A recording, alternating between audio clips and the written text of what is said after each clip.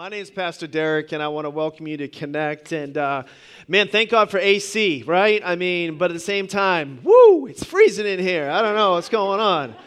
But we're all going to stay awake, all right? We're all going to stay awake. Well, I just want to welcome you to Connect if you're here for the first time. And I definitely want to welcome all our online viewers as well. We're so grateful that you guys take time out to watch these services. Our engagement continues to grow in our online viewership through YouTube and our website and even Facebook Live. But I especially want to give a warm welcome from Ashland to our Framingham campus. Come on, Ashland, can we give them a big hand? We love you guys over there.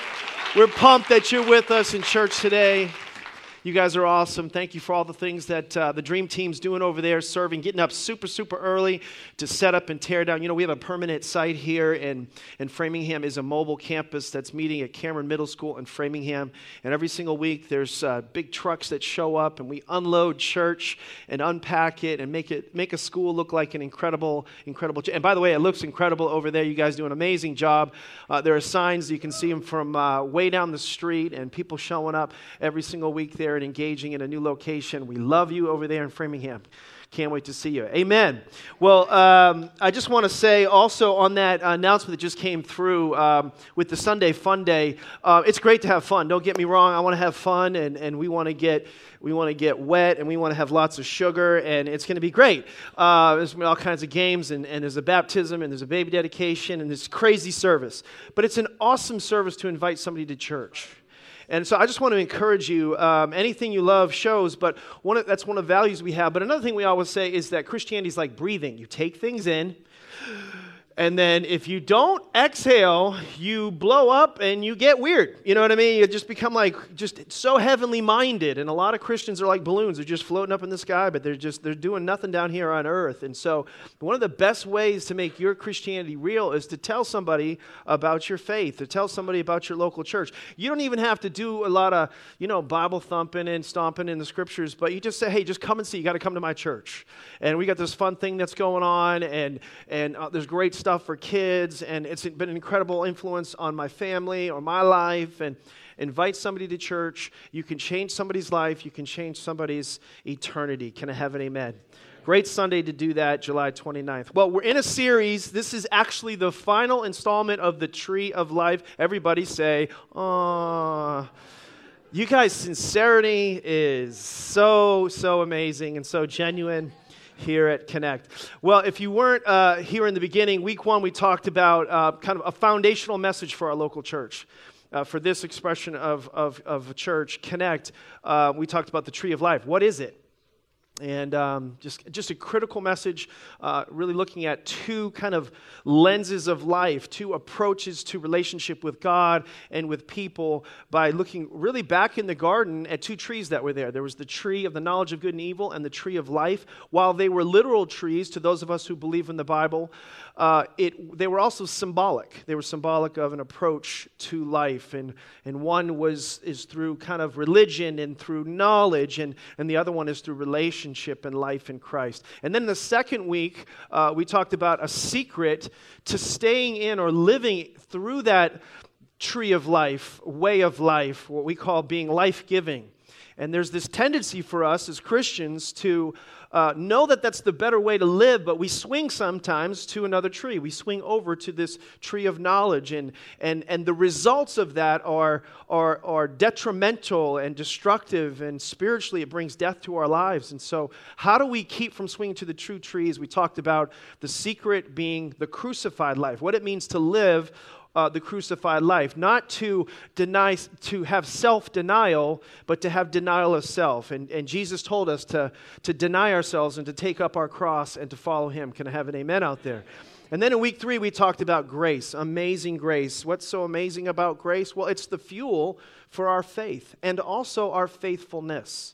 And I just encourage you to get a real revelation of grace. It's because it affects even what we talk about today. It's a lot of the motivation for living the Christian experience. Otherwise, without that revelation of grace, it becomes just so difficult and so tedious to be able to try to walk and talk with God as He's encouraged us to do. And then last week was a unique message for those of you who were here. How many were here last week? Raise your hand if you were here. If you weren't, I just encourage you, like always, you should stay engaged in church. I know people have to go on vacations and spend time away sometimes from the services, but make sure you don't take a vacation from God and from your local church. And we offer ways for you to engage by going online. And in fact, you could just go to YouTube and subscribe to Connect Church channel, and it'll just send an email of the service right to your. Every single service will be sent right to your email, so you can stay up to date on what's going on at church. But last week we talked about our relationship with God as sons. Now, sons not being just gender specific, but it's talking about a mindset that we have. Are you a son? Are you a slave? What mindset do you have? What's your attitude towards God, and what's your attitude towards the people that He loves? One of the weeks that I pulled out of this series that I'm going to put in another series actually comes from the 5th chapter of Galatians chapter 5. And so in your own study, some of you might, that have been reading this particular book of the Bible, you probably would have come to me after and said, wait a second, you skipped a chapter. And I want you to know, I know that. I skipped a chapter because I'm going to do a whole series on living by the Spirit. And that's what Galatians 5 is all about, really how to live.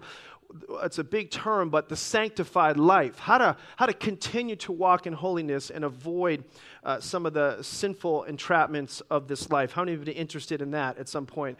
And so I'm going to do a series on that, just so you know. But today, everybody say today, we're going to talk about kind of the responsibility that comes with our freedom. There's a responsibility that comes with our freedom, and Paul gives us a picture of freedom in the Scriptures. And if you want, you can look at your notes or your worship guide. I encourage you to take notes in this particular message, really all of them, because that's how you really retain what is being explained in the process. But we need to understand what freedom looks like. And the Apostle Paul says in Galatians chapter 6, verse 14, he says, "May I never boast except in the cross of the Lord Jesus Christ, through which the world has been crucified to me and I to the world." This is kind of a picture that Paul's life, and a promise of really what freedom looks like. And he shows that our lives are not to be centered on a code. Our lives are not to be centered on laws from the Old Testament or rules and regulations, but our lives are to be centered on a person, Jesus Christ. It's a very different way of living, and through this relationship with Jesus, we experience freedom. And Paul kind of invites us to this promise.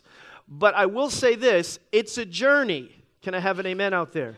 To live a life of freedom, I don't really believe we're ever completely free. I think we're in the process of getting free. We're in the process of freedom. We're on a journey, and we might as well enjoy the journey, because until we get to heaven, we're not going to experience like total and complete freedom. It is a process. And I've been on this journey myself, and going back many years ago, I made a decision to become a Christ follower for reals. That's how my kids used to say it, for reals. You know what I mean? It's like for reals. Turn to your neighbor and say, for reals. Okay, so I just want to make sure you're getting that. For reals, when I was about 16 years old. And it was a difficult time to make a commitment to be really all in with Jesus. And the reason that I kind of came to this place is because I think in that particular phase of life, teenagers and whatever, especially if we've encountered God in any way, shape, or form, we're struggling with the duality of our life. Like, we know what's right, but we really like what's wrong. You know what I'm saying? It's like, I want to go to heaven, but I'd like to get married first. You know what I mean? And you guys can fill in the blanks on that. But there's this wrestling match, and I think all of us have this desire to be congruent as a Christian. Like, I want to say something, but I'd like it to be actually a reality or manifest in my life. But it's a struggle. It's part of our journey. And I remember at that age trying to be a good Christian, at least look like one, and it was difficult. And yet at the same time, God was drawing me to Himself and calling me, and I felt like He had a call of God on my life. And I remember surrendering my life to Him. And at that particular time, I was dating a girl in high school. And her name was Noelle, the first Noelle and of my life. And I remember when I was in this relationship with her, she didn't even know I was a Christian. She didn't know my father was a pastor. That's how ashamed or how incongruent I was in my faith. It's crazy. You know, I'm going to church on Sundays, literally, and I'm going back into school, and you wouldn't know I was a Christian at all. And so I was just living a total, just kind of dual life, and I was sick of myself. I couldn't stand myself in a sense, and I was sort of depressed, and I just had this defining moment where I'm not going to be this way anymore, and I'm disgusted with myself, and I'm going to live this life no matter what. And the struggle was, and this may relate to some of you even today, the struggle was I was preoccupied with personal performance and people's approval. I had both of those things going against me. I mean, I was a very competitive by nature person. Anybody competitive out there?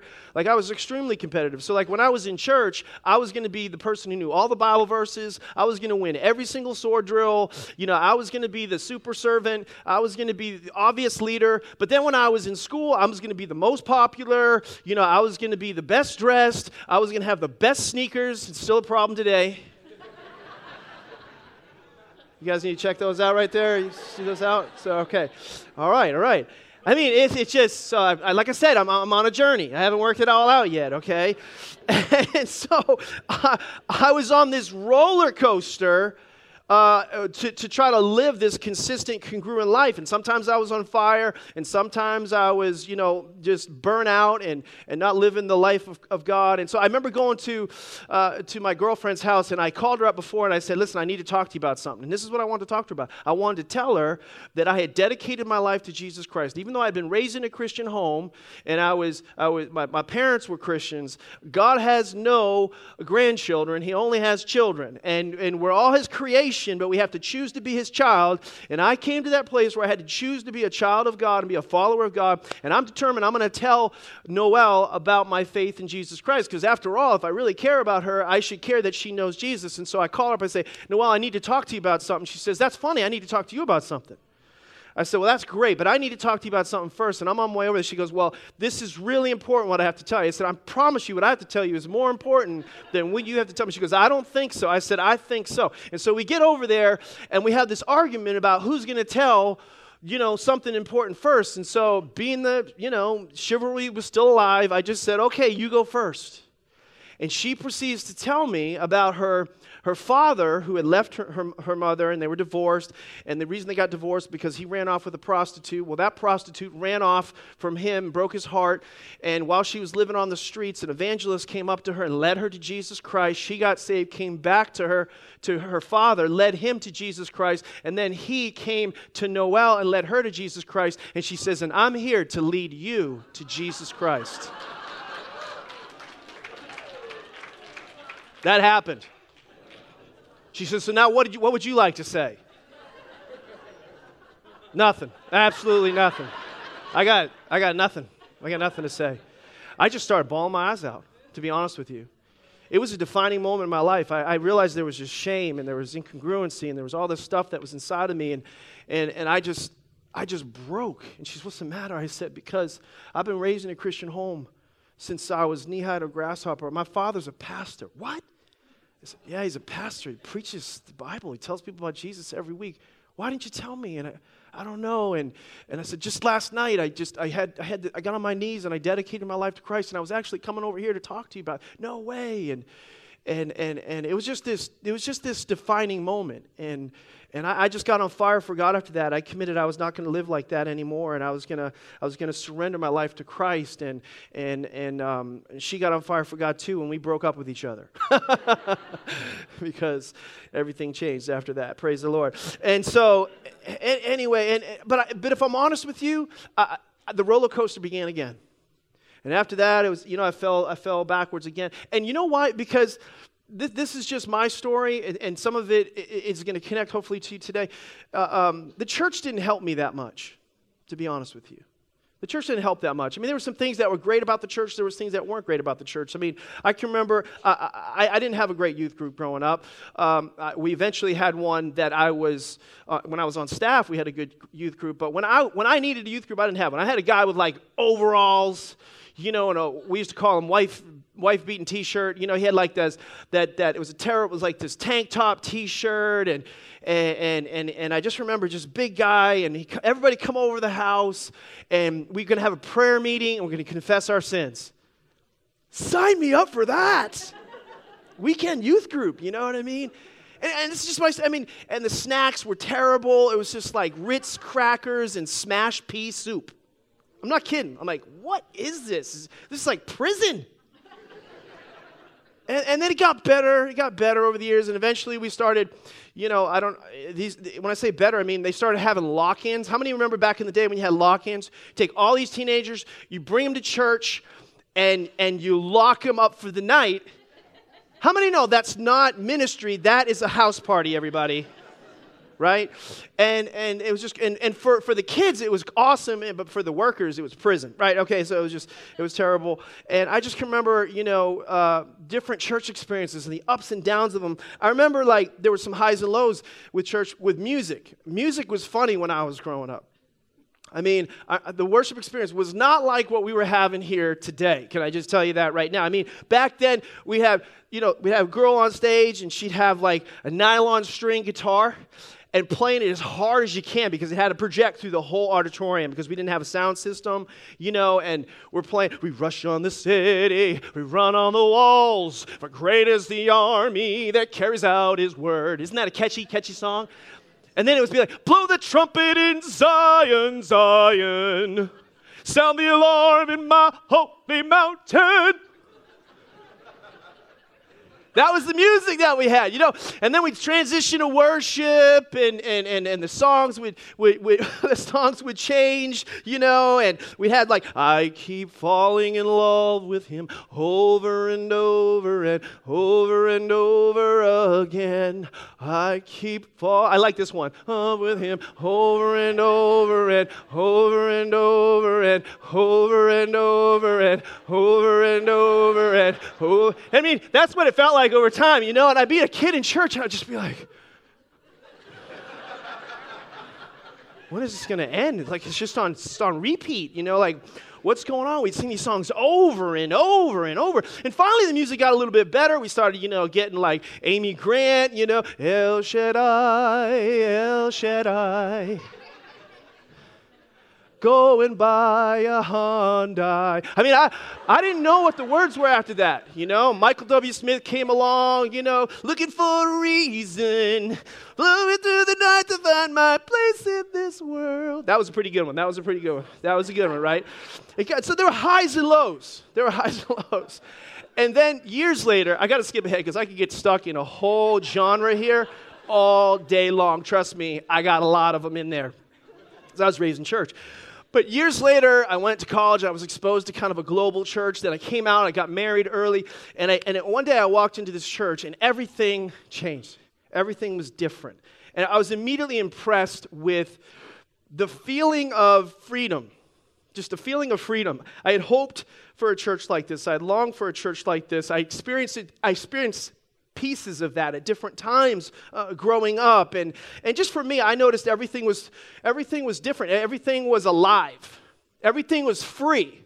Like the coffee was free. That was amazing. The food was free. CDs were free. People were giving away notebooks and clipboards for free. Like nothing. You didn't have to pay for anything. I was like, this is incredible. And then, glory to God, you went into the bathroom, and there was this heavenly soap. You went in the bathroom, and you could have like stress-free soap, and you could have rest soap, and you could have energy soap, and you could have sleeps. I was making like a soap cocktail, and I'm rubbing it all over my hands and putting it on my face, and I was emotionally confused, but I was happy. And I went back into church, and it was this incredible worship like there was today, and there was a message, and it was personal, and it was relevant, and everything was totally, totally different, and I just thought, this is incredible. And then I heard the pastor, and he kind of, this words kind of marked me. He said, just sit back and enjoy church. You don't have to do anything. You don't have to give anything. You don't have to serve. He just goes, let God lead you. Walk in freedom. And it just marked me. I was different. And then, and this was in Alabama, and my wife and I, every time we go to Alabama, we'd always go to this church. And then the two of us, we'd start talking, and we'd say, we want that. here. We want that. We want to experience that kind of freedom here at Connect, where you don't have to, you get to. Where it's a want to, where the desire and the motivation is there. And honestly, that's what we work to do. And we studied and we bathed in what we call a life-giving church kind of model. And we've been working on that really for many, many years now, almost 2 decades now. And now I can honestly say Sundays are my favorite day of the week. And I'm not saying that as a pastor. I'm saying that as a Christian. Sundays are literally my favorite day of the week. Can I have an amen? And this is my hope for you. This is my hope for you in Framingham, and for those of you who are listening online, that you would find a place of freedom. And that when you come and you congregate with other people who are like-minded or pursuing God or whatever, that you would be able to experience some of that. And it may look different to you, and it may sound different, it may feel different to you, but some of you are on that journey, and some of you have experienced that, and you know what I'm talking about. And before we get into chapter 6 in this particular message today, I just want you to know the promises of God are real, and freedom is real. Can I have an amen? And a litmus test is that you don't got to do anything. You get to. You get to. Amen. You don't have to come to church. You get to come to church. You don't have to read your Bible. You get to read your Bible. You don't have to spend time with Jesus. You get to spend time with Jesus. Can I have an amen? Turn to your neighbor and say, this is good so far. Praise the Lord. So Galatians chapter 5, we're gonna turn there in verse 13 and following. Paul has done an incredible job in this particular book of the Bible, really just giving us a picture of freedom. That's all I was just doing there, was just giving you another picture of freedom. And he wants to teach you and me one more thing before he ends this letter, and it's an idea that we see in chapter 5 before we get into chapter 6. He says this in Galatians 5:13. You, my brothers, or you could say sisters, were called to be what? You're called to be what? Free. But do not use your freedom to indulge the sinful nature. So listen, freedom always has with it responsibility. If it's real freedom, it always has real responsibility with it. Otherwise, it's not freedom. I'm free to do whatever I want. Okay, well, just be advised, with that freedom comes responsibility. I feel a Spider-Man quote coming out of me right now, you know. Great power comes great responsibilities. Nope, you guys don't know that. Okay, praise the Lord. So, you, my brothers, were called to be free, but not use your freedom to indulge the sinful nature. Rather, contrast, get ready, serve one another in what? In love. Serve one another in love. Up until this point, Paul has been talking about, he hasn't talked about this idea of serving because he's been wrestling for our hearts in Galatians 1 through 5. He's been trying to make sure you get this freedom right. Why? He knows if we don't, we're going to slip right back into religion. We're going to slip right back into works. We're going to slip right back into the tree of the knowledge of good and evil. It's our nature. And so he's withheld this idea till the end. And then he goes on to say, the entire law is summed up in a single command, what? Love your neighbor as yourself. In other words, Old Testament, all 600 commandments, that's what they had, wrapped up in one. It's an oversimplification, but in the wrong tree, it is the hardest thing ever to live. In the right tree, you become empowered to do that. All the rules, all the regulations through this particular idea, love your neighbor as yourself. And to the Galatian church at the time, this would remind them of the frustration, those commandments and all their frustration, because they knew it was impossible. Though the Old Testament was good in terms of what it was trying to accomplish, but it lacked the motivation in order to live it out. It's quiet in here. It's quiet. Is everybody with me? So this idea of loving your neighbor, it's through relationship. Love is relational. You can't love out of duty. You can't love out of obligation. You can't love for long out of nobility and just good character. And so Galatians chapter 6, verse 2, the Bible tells us, share each other's burdens. That's what serving is all about, sharing each other's burdens. And in this way, obey. And when you do it, you obey the law of Christ. The law of Christ, basically Paul is introducing a new law. I know the 600 laws you knew before. I'm introducing a new one. How do you know it's a new law? The law of Christ is a new law. In John chapter 13, verse 34, let me try to unpack that for you because Jesus verifies this with his own words. He says, a new command. Everybody say a new command. It's a new law I give you. Love one another as I have loved you, so you must love one another. If you receive the love, you can give the love. This missing motivation is critical because if you don't have it, then you fall into this Old Testament pattern. You fall into this doing it out of duty pattern. And that's why it gets frustrating. That's why it's no fun. But Paul's saying, I've got a new opportunity for you. And as you experience the love of God, then your motivation changes so that you can love others. We love because we've first been loved. And so we don't have to create, we don't have to conjure something up to love. We don't have to buy something or acquire something to love other people. No, we've got this new law. I want to serve others because Jesus served me and gave his life for me. Can I have an amen? So for some of you listening, either location, serving's been a frustration. The idea of serving is a frustration. And some of you resigned serving other people. And I'm not just talking about through the local church. I'm talking about just people, just serving people. You know, we take pot shots in the family sometimes about, hey, could you go get me this? And we'll beg and we'll barter and we'll, and so my daughter was asking me to do something for her. And I'm like, well, I'll do that if you'll do this. Does anybody have these little games you play? It's because sometimes the motivation's gone. We don't have the right heart about it, and serving's become frustrating. And so serving, I would suggest to you, is a motivation issue, not a desire issue. It's got to be out of your heart. It's got to not your head in order for it to be effective. And though this is a spiritual reality, we know this to be true in the natural order of things as well. We know if it's a spiritual reality, you can always see this in the natural as well. Isn't it true that when you experience something great, isn't it natural for you to want to give it away or share it? I mean, it's natural. You don't have to be told to share it. If it was great for you, if you experienced something and it was awesome, you want to talk to other people. Like good food, for example. Like Pastor DJ sitting in the front row, he's like an evangelist of food. He's a food evangelist. He's a food evangelist for sushi. He's a gadget evangelist. He's like an evangelist for Apple products and things like that. And so when you get around him, you can just experience, the passion that he has about sushi. And when he talks about it and all the S's, and all the letters and everything gets all the vernacular and the different things, the descriptions and stuff. It's amazing. It's like me talking about Entenmann's Danish. Some of you been here?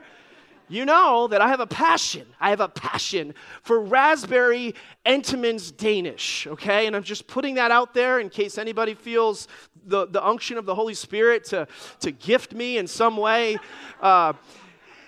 It reminds me, and one time I was in the prayer lines, and we were having prayer after church, and I had this guy come down, and he comes to pray, and I said, "Sir, what can I pray for you about?" He whispers in my ear, he says, "Well, I want you to pray for me." He said, but I'm your answer. I'm an answer to your prayer. I said, "What are you talking about?" He says, "I drive an Entenmann's truck." I said, "Well, praise the Lord. Can I get your number?" He says, "It's outside." See, people with passion, I have a passion. I don't know why. I just like watching YouTube videos, to be honest with you, and I love to laugh. I'm usually looking for something funny, and it's medicine. I just like the escape of it, whatever. Judge me if you want. One of the things that I love to do is I love to watch fail videos or people falling videos. Let's just be honest. People getting hurt. And I share those things, and I just readily share it, and I just give those things away. I remember one I watched like 100 times. This lady, and she was with another lady, and they were stomping on the grapes and making wine. I don't know if you ever saw this. They're stomping on the grapes, and there's TVs, and it's on the news. It's on a big channel, and all of a sudden she just falls over onto the ground, and I can't do justice to it, but she's like, and she's just she couldn't move, and I just shared that everywhere. Nobody had to tell me to do it. I am passionate about that. All right? And there's just this tendency, that's why they call them viral videos. Viral videos is because people's passions just get shared, and then it's contagious, and then before you know it, you're sharing with other people. Hospitality services and people in customer service, they know this to be true, that if people have a great experience, if they're taken care of well, you're going to share it with everybody. You're going to let everybody know about that. And when someone you know says something or has had some kind of a great experience or great encounter with something or tried something, you want to do the same thing. Is that not true? Yes or no? I mean, infomercials, right? I mean, I remember years ago, I've got like 3 of them now, but I remember the first time I'm on TV, infomercial, Jay Kordach comes up, the juice man. You know what I'm talking about? The eyebrows guy, that his eyebrows like this big. He looks like Spock eyebrows, and he's talking about fresh juices, and he's grinding stuff, and he's pushing all this stuff through, and everybody needs this juice, it's going to change your life. And I'm just like, sign me up right now, you know, and I'm credit cards, black belt and credit card, I'm just swiping them. Today, I have like 3 juicers in my house because somebody was so passionate about that. And I'm trying to get a point across. People with the Fitbits. I don't know if you ever had anybody know what a Fitbit is, right? So I can remember making fun of people with Fitbits. You know, like some guy's talking about it. He's like, yeah, well, it counts my steps. I'm like, your steps? I mean, what? Like, you need to run, brother. I mean, like, you need to get on a bike. Count your steps. What the heck? And count how many hours you slept and all this kind of stuff. I was just making fun of it.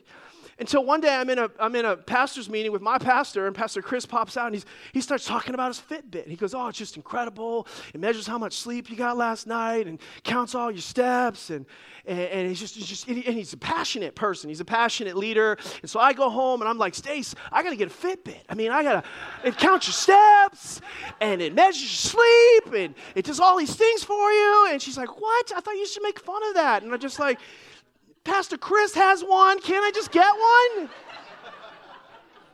I just want one. CrossFit people, okay? I remember the first time I'm getting around this person. If you get around a CrossFitter like in 10 minutes, you're going to know they're a CrossFitter. Now, let's all keep our opinions because there's a lot of CrossFitters in here, and I like CrossFitters. Okay, and so you get around in 10 minutes, and they are evangelizing. CrossFit will change your life. And the first time I ever went to CrossFit, somebody invited me to this workout, and so for warm-ups, we were doing like 100 burpees, and just so I can be clear, Entenmann's Danish is from heaven, and burpees are from hell. Okay? Just want to make sure everybody understands this. And then that was the warm-up, and then we're going to do this workout, and I didn't know it was called the Murph. And so if you're a CrossFitter, you know that's a pretty tough workout. That was my first workout. It was awful. For like 3, 4, 5 days, I was in pain. I was sore. The sad part is I told everybody about CrossFit anyway because the guy who invited me was so passionate about CrossFit. Is everybody tracking with me out there? Here's my point. Whatever you're passionate about can make a huge or a big, big difference. And so serving God is not so much about what we do, it's about what we love. Oh, get it, everybody? See, here at Connect, we love a lot of things, and we do a lot of things well, and you know, we like to do worship well, and we like to do things with excellence, and you know, we have Starbucks coffee in the lobby, and we do groups well, and all the different things that we do well. But the reason the church is changing and growing, do you know why? It's because of you. It's because of you, Framingham. The reason the church is changing and growing is because of you and your passion about the things of God, about how God has changed your life, about the things that have happened in your story, the things that are happening when you come to church. That's why. It's because of you. It's your passion. Passion is so critical. And so that's the new law of Christ. You've been loved so that you will share with others and that you will give it away. And so that's the heart of it. That's the motivation of it. But Paul doesn't leave us there. But I just want to make sure you guys get that. But he moves from the motivational to the practical, and he does this incredibly well. And so he talks to us about how to make a difference, or living to make a difference. I want to give you 3 points on how we can make a difference with our passions. Is everybody still with me out there? In Galatians chapter 6, verse 10, here's what Paul says. He says, therefore, as we have opportunity, everybody say opportunity. So we all have opportunity. Let us do good to just some people we like. No, it says to all people, And then I love this, he takes it up a notch, especially to the family of believers. So here's 3 points. I want you to write these down. The first one is this. You need to identify your sphere of influence. So once you have this newfound freedom, you have a responsibility with that freedom, and you do that through your own sphere of influence. You got to look at the people that are in your life. Your life is not an accident. You even being here, listening right now, is not an accident. You're being beckoned by God to reach people within your sphere of influence and make a difference. And God in His sovereignty has chosen this time and this place and this space in your life to reach certain people. Can I have an amen? And you're called to reach, it's been ordained for you to reach certain people and to take responsibility for certain people that are in your sphere of influence. And and what's cool about it is it's in a contained area, because we can't help everyone. We can't love and serve everybody. And in fact, sometimes we think, when it's a myth, a misnomer, misinformation. Sometimes we think we're called to love everybody. We're called to change the whole world. We're called to serve everyone. No, and in the process of thinking that way, we're inoculated from serving. We diminish our efforts. In fact, it causes us to resign and just say, well, I can't make a difference because there's too much need. There's too many people out there. And God has not called you to love everybody. He's called you in the world. He's called you to love everybody in your world, in your sphere. Amen? And so don't get so overwhelmed by it that you do nothing. In 2 Corinthians chapter 10, the Bible says it like this, 10:13. This is... it's from the ESV version. It says, "But we will not boast beyond limits, but will boast only with regard to the area of influence God has assigned to us to reach even to you." See, God has assigned an area of influence to you. Everybody say that with me. Say, God has assigned an area of influence to me. God has given you an ordained area of influence, and I believe you know it. I believe you realize that. But if together we accept our ordained area of influence and reach them, we as in turn can reach and change the whole world. If Deej does his area of influence, if I do my area of influence, if Linda does her, if Bob does his, if people all take on their sphere of influence, your people, then that's how we change the world. Let me give you 3 things that are not in your notes. How do we do that? There's 3 areas of influence. The first one is my people, my place, and my passion. My people, those are the people closest to you. Those are your friends and your family. I believe your first responsibility is to your people, your friends, your family, the people you're going to do life with for the rest of your life. They need a touch from Jesus. You're the hands and feet of Jesus to those people. They're also the hardest people sometimes to reach. Can I have an amen or an oh me out there? Right? But in the reason... Or let me just say it this way. That forces you to either get incredibly frustrated or become incredibly filled with the love and grace of God. See, if you accept that assignment, it's gonna make you, it's gonna pull you, draw you, invite you into the tree of life. Because if you try to live in the tree of the knowledge of good and evil, you won't be able to love them the way Christ loves them. Here's the second one, my place, right? My place, this is basically work. Or maybe you're a student. This would be where you go to school. These are the people that you're rubbing shoulders with on a regular basis. And these people that are at work and these people that are at your school, let me just tell you something. They're not random. God put you there to reach them. I'm going to show you this in the Word in just a second. For some of you in your job, your vocation is your ministry location. So where's my ministry? On your vocation. That's where it is. On location, where you're doing your job, God wants to do an even greater job through you to other people. And then here's the one I love is my passion. This is an easy place really to end up because this causes us to eventually get to a certain place with a certain people. When you follow your passions and you sanctify them and you redeem them for a greater purpose than for yourself, which I'll come back to, it will lead you to certain people and it'll lead you to a certain place. That's where sports and hobbies and certain activities. I do a lot of evangelism, ministry, and serving through places that I have passion. Passion. And that's why we do Next Steps at Connect, because we're trying to help you. We're trying to take your passion and redeem it for ministry. That's the whole point of Next Steps, is to show you, hey, that thing you love, that thing you want to spend time doing, let's let God use that for his kingdom. That's the whole point of living on this earth, because it's fun to do ministry when you're doing it within your passion. Then the motivation stays. It's just a part, because you're functioning and you're fit. You're not just doing it out of obligation or duty. Can I have an amen? Acts 17:26, the Bible says it like this: from one man he made every nation of men that they should inhabit the whole earth. And he determined, you might want to circle this, the times set for them, and circle the exact places they should live. So God chose your time and he chose your place. He put you there so that you would find him, and then he wanted to use you to help others find him through you. Amen. So he put you at a certain time in a certain place to accomplish this.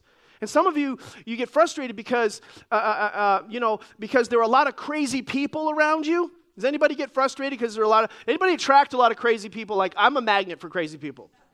My wife says it all the time. She says, you're just a magnet for this kind of stuff. Crazy things happen wherever you are. You're just a magnet. I could tell you stories till tonight. But the reason that that's happening is because God loves you and he trusts you with those people. It's true. I can remember one time I was telling my wife about this crazy situation, and I love all people, but so please don't make me qualify everything, but this crazy person. And so I'm telling her about this crazy person, and I want her to say at the end of it, that's crazy. Like that's what I was leading her to. Just like, can you just agree with me? Like, that's crazy. And she goes, oh, you're the perfect person for them, honey. And I was like, should I be offended? Is she trying to say I'm crazy? But she was right. Once I got where I needed to be in that tree of life, I realized, I was the perfect person for this person, and I was able to help them.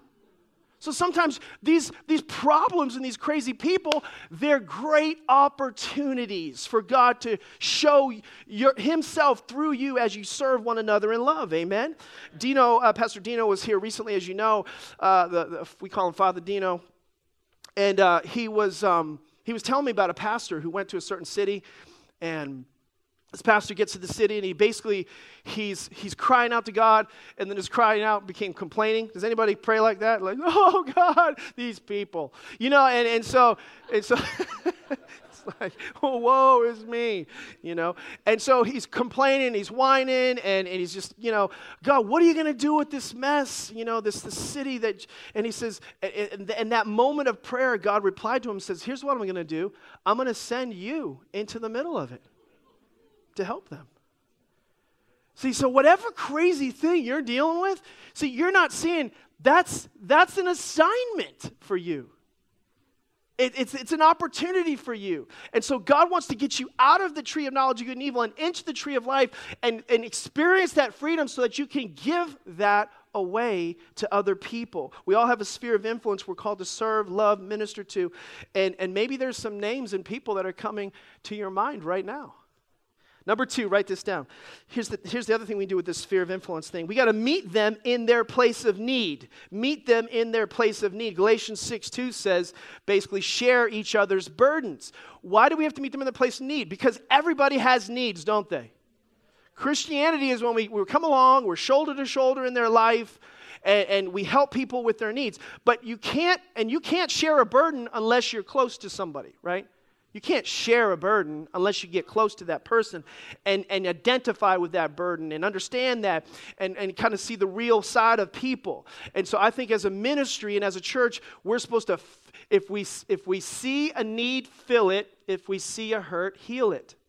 That's our responsibility as a church. That's the job of the church. And there are different types of need. There are physical needs. Those are the more obvious, food and shelter and clothing. And there's so many cool ways that we can show random acts of kindness to people. And this should be a routine for Christians and a normal experience of life. I was watching the movie that just came out. It's a fantastic movie called The Apostle Paul. I think that's what it's called. Amazing movie, but in the era of Nero's reign, when he was burning Christians alive and all that kind of stuff, and there was all kinds of problems within the city, all these Christians, instead of fleeing the city due to the persecution, they stayed to just help all these people that were sick and hurting and infirmed, because they had experienced the grace of God, the freedom of God. They could not help but help other people in the process. And I thought, wow, how far we've come, where we don't even see the need, let alone meet it. We've come pretty far. But there are physical needs and there are emotional needs. Emotional needs might be some of the greatest, where somebody just needs encouragement. Somebody just needs somebody to think about them. And I don't mean to brag. This is not meant to do that. But sometimes I feel the Holy Spirit just saying, well, just pull over and text them right now. And I wish I did that more than I do, but I do that in a measure. But when I do those kind of things, it's almost always I get a response like, you'll have no idea how helpful that was to me. That encouragement that came when it came. They simply needed a friend. They simply needed to know somebody was there, somebody that was praying for them or thinking about them. Some needs are spiritual. And people just need you to pray for someone. When's the last time, don't answer this out loud, but when's the last time you prayed for someone? When was the last time your first response was to pray for someone? Listen, people that don't even believe in God will let you pray for them. They will. And what's amazing is when you pray in the name of Jesus, great things will happen in the process. And God will use that. Matthew chapter 25, the Bible says it like this. Then the king will say to those on his right hand, here's the heart of God. Come, you who are blessed by my Father, take your inheritance, the kingdom prepared for you since the creation of the world. For I was hungry. What is he basically saying? I have a need, and you saw it. You didn't just try to blow it off. You came close enough to meet this need, and you gave me something to eat, and I was thirsty, and you gave me something to drink, and I was a stranger, and you invited me in. I needed clothes, and you clothed me. I was sick, and you looked after me. I was in prison, and you came to visit me. And then it goes down to the bottom, it says, I tell you the truth, whatever you did for one of the least of these brothers of mine, you did for me. See, when we serve others that God loves, you're loving God. And not one of those services or random acts of kindness will go unnoticed, and I promise you it makes a bigger difference than you could possibly imagine. Before I get to my last point, I remember I was in college and I was struggling with the call of God in my life. In fact, there was just these different times where God would use people to help me not jump ship or fly off a cliff, but stay on the course. And I remember just dealing with the insecurity of the call of God in my life. And I was in my dorm room, and I was going to bed, and somebody knocked on the door, and I didn't want to answer it. Just selfishly, I just didn't want to answer it, so I pretended I was asleep. And so all of a sudden, knock, knock again, knock, knock again. I just ignored it. Eventually he's going to go away. No, this guy didn't go away. All of a sudden the door opens. I remember this light coming through the door, and a wheelchair rolls in my room. And this guy rolls in my room, and I knew who he was. He was like the head chaplain of our campus. And he rolls in, and he can see I'm asleep, and he goes over to my desk. He grabs a sticky note, writes something, sticks it up on the wall, and then he leaves. And I was just sending him a message last night because I was thinking about this. And he didn't have any idea until yesterday how impactful that was. And he wrote on the sticky note, he said, Derek Fry, one day you will shake the nations for God. You'll shake the nations for God. And I sent him, I said, Chris, it's been 25 years. And you'll never know where I was at that particular time. But I'm not maybe shaking the nations, but I'm speaking to them. And I've been able to sow into different places and do different things. But you helped me by meeting an emotional need that I had at that particular time to get over some fear and insecurity that was in my life. And I just wanted to thank you for that. You don't even know how sometimes the smallest things can make such a big difference. And 25 years later, I'm remembering that guy did that for me. You need to serve people in love. Last point, is everybody with me? Point them to Jesus and his church. At the end of verse 10, Paul says, we do good to others, especially to the family of believers. That's referring to the church. And so if we point them to Jesus, if that's great, but the Jesus and his church, they work together. It's amazing how many people will accept Jesus, they'll accept Christ, but they won't accept the body of Christ. That could have got a better amen in this house. Some people will accept Christ, but they don't accept the body of Christ. That's the local church. And so you have to be careful. If you don't enroll in and become a part of the local church, then when you're sharing each other's burdens, before you know it, you can be taking those burdens upon yourself. We're not called to do that. I can get close to people sometimes without even knowing it, and I take on that burden. And when I'm taking that on, they become people dependent on me. Instead, I'm supposed to be helping them become God dependent on Him in the process. And so everything we do within the church, we do in the name of Jesus. We don't do it in Derek Fry's name. We don't do it, it's not the kindness of Derek. It's the kindness of God that leads them to repentance. It's the name of Jesus that heals them in the process. And so as we love others, we love them in the name of Jesus. And so as we serve, meet needs, pray, talk to people, we do it as unto the Lord. Because when we're sharing burdens, remember, that's cool, but only Jesus can take a burden away. We share burdens, but only Jesus can take a burden away in the process. Matthew 11, the Bible tells us to come to me, all you are weary and burdened. I'll give you rest. Learn from me. I'm gentle and humble in heart, and you'll find rest for your souls. Point people to Jesus. Point people to the local church. Point them to His house. There is nothing more powerful than the local church. And my last scripture today, because I'm just going to end it here in Psalm 92, the Bible says this. Look at this. This is so cool. But the godly will flourish like palm trees. Whenever you see palm trees, it's always a sign of health in the scriptures, and grow strong like cedars of Lebanon. Why?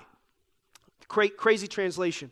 For they are transplanted to the Lord's own house. In other words, we take people from the world and we plant them and we plug them in to the house of God. We plant and plug in. Okay, so our goal is to plant and plug in. What happens when we do that? The Bible says they flourish in the courts of our God. Even in old age, they will produce fruit. They will remain vital and green. So we point them to Jesus. We point them to the church. We transplant them from the world, plant them into the house of God, and plug them into their purpose so they can make a difference for God in the process. Church is not about how many converts we can get. It's about how many people we can love. That's what God's trying to do. I'm so thankful for the local church, everybody. I really am. It's your greatest part. One of our core values is church. We're just kind of one big family. The church has changed my life. Small groups, if it wasn't for small groups, I wouldn't be in ministry today. I'm so thankful as a parent and as a grandparent now of 2 grandchildren. I'm so thankful for the local church where my kids are going to grow up and connect kids and activate and change up. And 508. 508 had 22 decisions for Christ this last Friday night, everybody. It's amazing, right? You need a place where your kids can learn how to live God's way. You need a place that partners with you. Let the church be your best friend. It wants to be your best friend. I want everybody to have that. Know their sphere of influence and have the same blessings that I've had, where you can kind of grow and produce and bear a lot of fruit and flourish. Amen? Amen. Why don't you just close your eyes? I'm going to pray for you. I'm just going to ask the campus pastors to come and join me in the conclusion of this service as we pray. Thank you, Jesus. Thank you, Jesus. Lord, for every person that's here today, I pray that there would be within their heart a desire, as we conclude this series, to choose freedom every day. Lord, it's a choice. We can live in this tree or we can live in that tree, but we have to choose every day to live in freedom. As we choose to live in freedom, I pray, Lord, frustration go, the duty and obligation go to serve God, but that we would do what Paul said, that we would serve one another in love, because the motivation is we've been loved so much. Father, if there's a person here today that's not received the love of God, never really encountered or experienced the love of God, I'm going to lead them, Lord, to you the best I know how. And so if you know God's speaking to you and you've never made that decision to come into relationship with Jesus Christ, He wants desperately to be in relation with you. I can't wait to introduce you to Him. And it's a simple thing. It starts with a prayer. It starts with a confession of your mouth and a belief in your heart. And when you make that confession and when it agrees with what is in your heart, God does something incredible on the inside of you. But that's a decision that you have to make. And if you know that God is talking to you and you want to make that decision today, I'm just going to ask you to boldly raise your hand right now. Just say, Pastor, that's me. I want you to pray for me. I'm not going to embarrass you or call you down front. Right there in your seat, just say, yep, that's me. I want to pray that. I don't want to leave today without that assurance, that confidence. God bless you. Thank you. Thank you. Thank you. That's cool.